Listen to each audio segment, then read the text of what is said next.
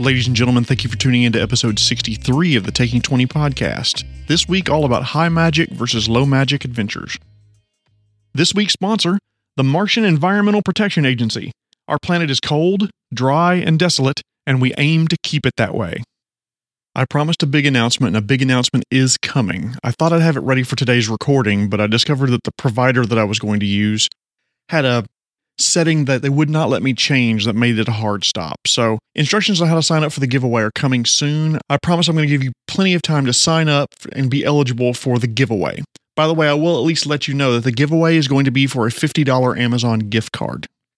Of all the things I've said on this podcast, my joke last week about the Pirates of the Caribbean 3 not being good has garnered probably the most response of any throwaway line in any episode I've ever recorded. To that end, I have some concessions to make. Yes, the opening with the hangings and everyone at the gallows singing Hoist the Colors was a bold opening. Everyone, let's sing together. Oh, look, we're hanging a kid. Disney logo. Yes, the battle at the end around the Maelstrom was beautiful, but why have all the other ships there if they're just going to sit around and do nothing? All they were missing was like a popcorn ship so they could have refreshments while they watch. In between those two scenes, though, I stand by my statement. The movie is hot garbage. It's not as bad as 4 and 5, but still bad. 4 and 5 were, well, there aren't words in the tongue of man or dragon to describe how bad those movies are. I mean, I'd say Johnny Depp should be ashamed of himself, but I'm reminded of one of my favorite quotes by the inimitable actor Michael Caine.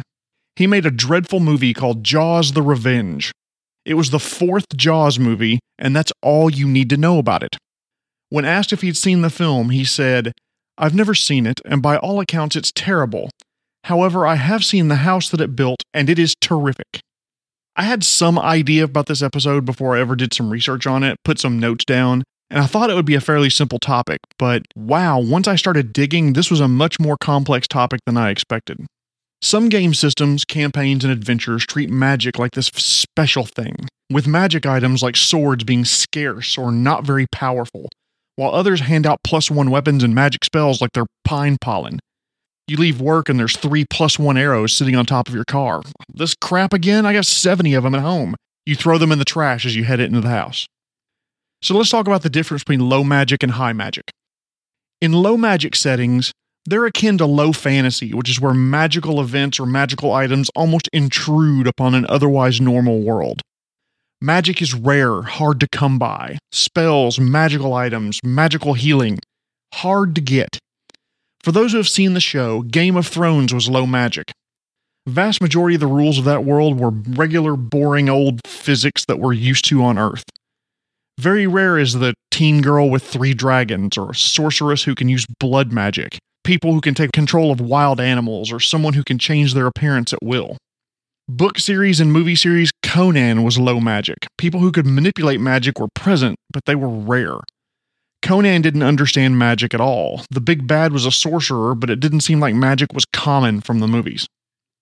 The story The Hobbit is low magic. A magic sword is this rare thing, and Gandalf was one of the very few mages that were in the entire world. In contrast, high magic or high fantasy is where magic is common. Magic can be purchased. It's readily available. Every town may have access to it.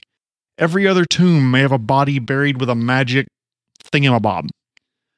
Both high magic and low magic campaigns can be fun. Really, it just has to do with the frequency of the magic being available, the power of the magic that's available, or both. And honestly, I wish we had different terms. When we talk about high versus low magic, are we talking about how rare the magic is, the efficacy or strength of the magic, or both? I do wish we were used different terms for those. But as you're designing your adventure or game world, you need to decide where you will be on both scales. Is magic rare and powerful? Is magic common and weak? Is magic common and powerful? Or is magic rare and weak? That might make for a boring story unless your campaign is about bringing strength back to magic items. Magic has begun to leak from the world, and the players are tasked with stopping it and reversing it if they can. God, that sounds fun. I'm going to throw that on the pile of stuff I'll never write, so if one of you puts a campaign like that together, reach out to me because I'd love to see where you take it. Gaming systems like D&D, Pathfinder, and GURPS can be run high magic, low magic, easily and successfully. But other game systems may be shoehorned into one or the other. Starfinder tends to almost have to be high magic, because it's in a far future where technology and magic work together. It's hard to run that as low magic when magic is so ubiquitous in the game setting. Other game systems like Dark Heresy, Warhammer Roleplay, Conan RPG are all low magic built into the system, and it may be hard to run them as high magic campaigns. So suppose you're designing a campaign and you're not sure whether you want it to be high or low magic. What's the difference? In low magic campaigns, magic is rare, coveted, fought over. Magic is a status symbol. Kings wear glowy cloaks to show how powerful they are, and they have access to these rare and amazing things. Even if the cloak wouldn't protect you from anything, and the only magic is that it glows. If the PCs start walking around town showing off their magic items all over the place, they may start garnering unwanted attention by ne'er-do-wells who want to collect those items for themselves. It's kind of like going to Las Vegas and having your cash hanging out of your pocket or purse. In a low magic campaign, buying magic items would be almost unheard of, maybe even not possible for single-use things like potions and scrolls. Leaders, kings, empresses would hoard these items to keep their family alive. Magic items in a low magic campaign world can swing the tide of a battle, or hell, maybe even a war. Magic might elevate someone from a nobody, the peasant who finds the magic sword, to suddenly now he's the talk of society. Just by possessing a magic item or understanding how to use it may elevate your caste in society. Magical healing would be rare, prohibitively expensive, if it's even available at all.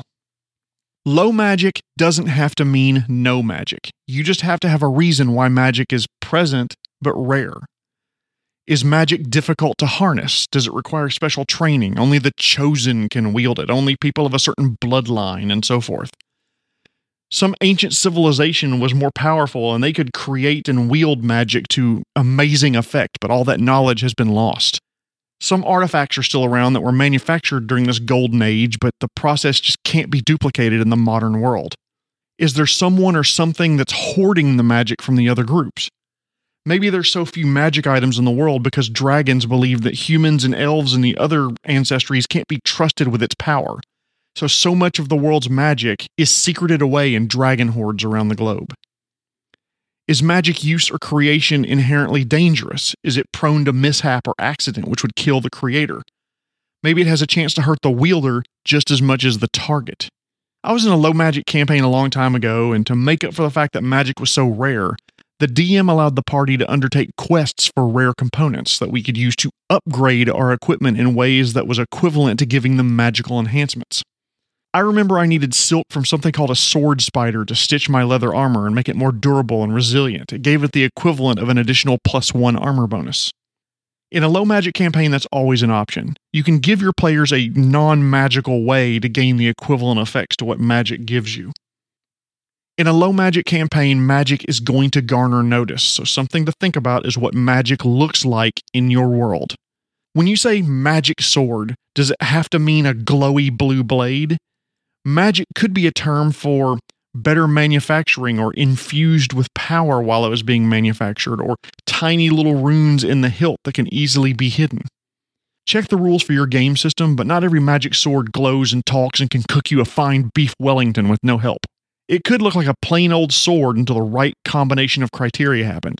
Think Lord of the Rings when they threw the One Ring into the fire and the script glowed on the ring. Or when the sword's sting glowed but only around orcs. But I digress. Low magic campaigns are by their nature more lethal than high magic campaigns. Healing isn't as prevalent. It's harder for PCs to get the numerical advantages over the huge number of baddies they're going to have to wade through in a campaign of any length.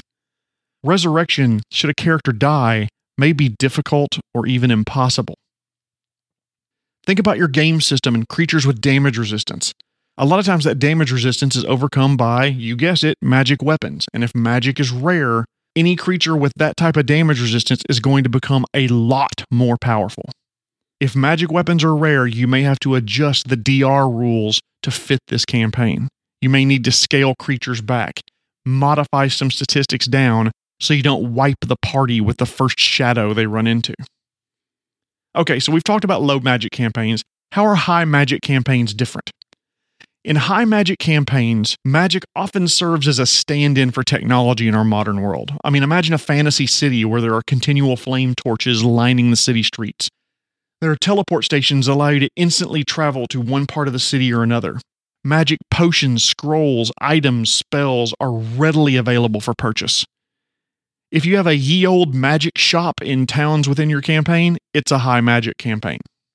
As an aside, I think I'm going to have magic shops in my next campaign be like a chain store, like a Costco or Big Lots. I'm thinking right now the name Bottles and Blades, but if you got a better name for me, please send it to me at feedback@taking20podcast.com. I will give you all the credit in the world. I'll make sure I give you a little something for the effort. Whatever I name this chain of magic shops, the proprietor is going to be the same person, whether the party comes in day or night, any city across the globe. It's always open, and even multiple locations have the same blue-skinned, extra-dimensional proprietor of a race called the Mercane. My idea, by the way, in my head is that the whole shop is an extra-dimensional space that's connected to all of the other shops. That's why they have so much inventory available in the back where the PCs aren't allowed to go. Anyway, high magic campaigns, magic is relatively common. It's everyday, ho-hum, yawn. Non-adventuring commoners have experience with magic in some way. Imagine that city I talked about before. Magic lights are common. Maybe golems deliver the mail. Murders are solved with speak with dead spells. We have this mystery. Yes, dead person, who killed you? Bob. Okay, thanks, appreciate it. Let's go arrest Bob. Unseen servants are present in every tavern and shop to clean and keep everything running smoothly. High magic worlds, when I think about this, it reminds me of an old joke. A magician's working on a cruise ship and he does the same act every night. Every night the captain comes to see him and brings his pet parrot with him. Well, after a few nights, the parrot starts catching on to the magician's act. In the middle of the tricks, the parrot would squawk, "It's in his sleeve, it's behind his hand, there's another lady in the box." The magician's annoyed with the parrot, but since it belongs to the captain, he says nothing. That night, the ship hits an underwater rock and the entire cruise ship sinks. The only survivors are the magician and the parrot floating together on a door. 2 days pass and neither one of them says a thing to the other one. They're just glaring. Until finally the parrot says, "Okay, I give. Where's the boat?" In high magic campaigns, not only are magic items common and magic is well understood, but almost it loses its wonder in a way, like the parrot. It may be really, really rare for relatively low characters not to have a permanent magic armor or cloak or weapon or other device. Magic items in a high magic campaign become just another type of treasure, something to be exchanged for cash whenever they return to town. If magic items or spells are readily available for players, they're also readily available for baddies, though. So make sure you buff up your bad guys with appropriate magic items. If powerful magic is common, then you may run into scenarios where death is a mild inconvenience, because you can just go get resurrected in the next small town. Traditional transportation methods are only used when magical means cut too deeply into profit margins. Let's do a thought experiment. Suppose a continent has 9 major cities, all connected via magic teleportation hubs. They transport entire wagons at a time with no error. Each city maintains a fleet of airships to get resources to nearby towns who don't have these hubs. Operation of these hubs is cost-effective, so no one travels over land anymore.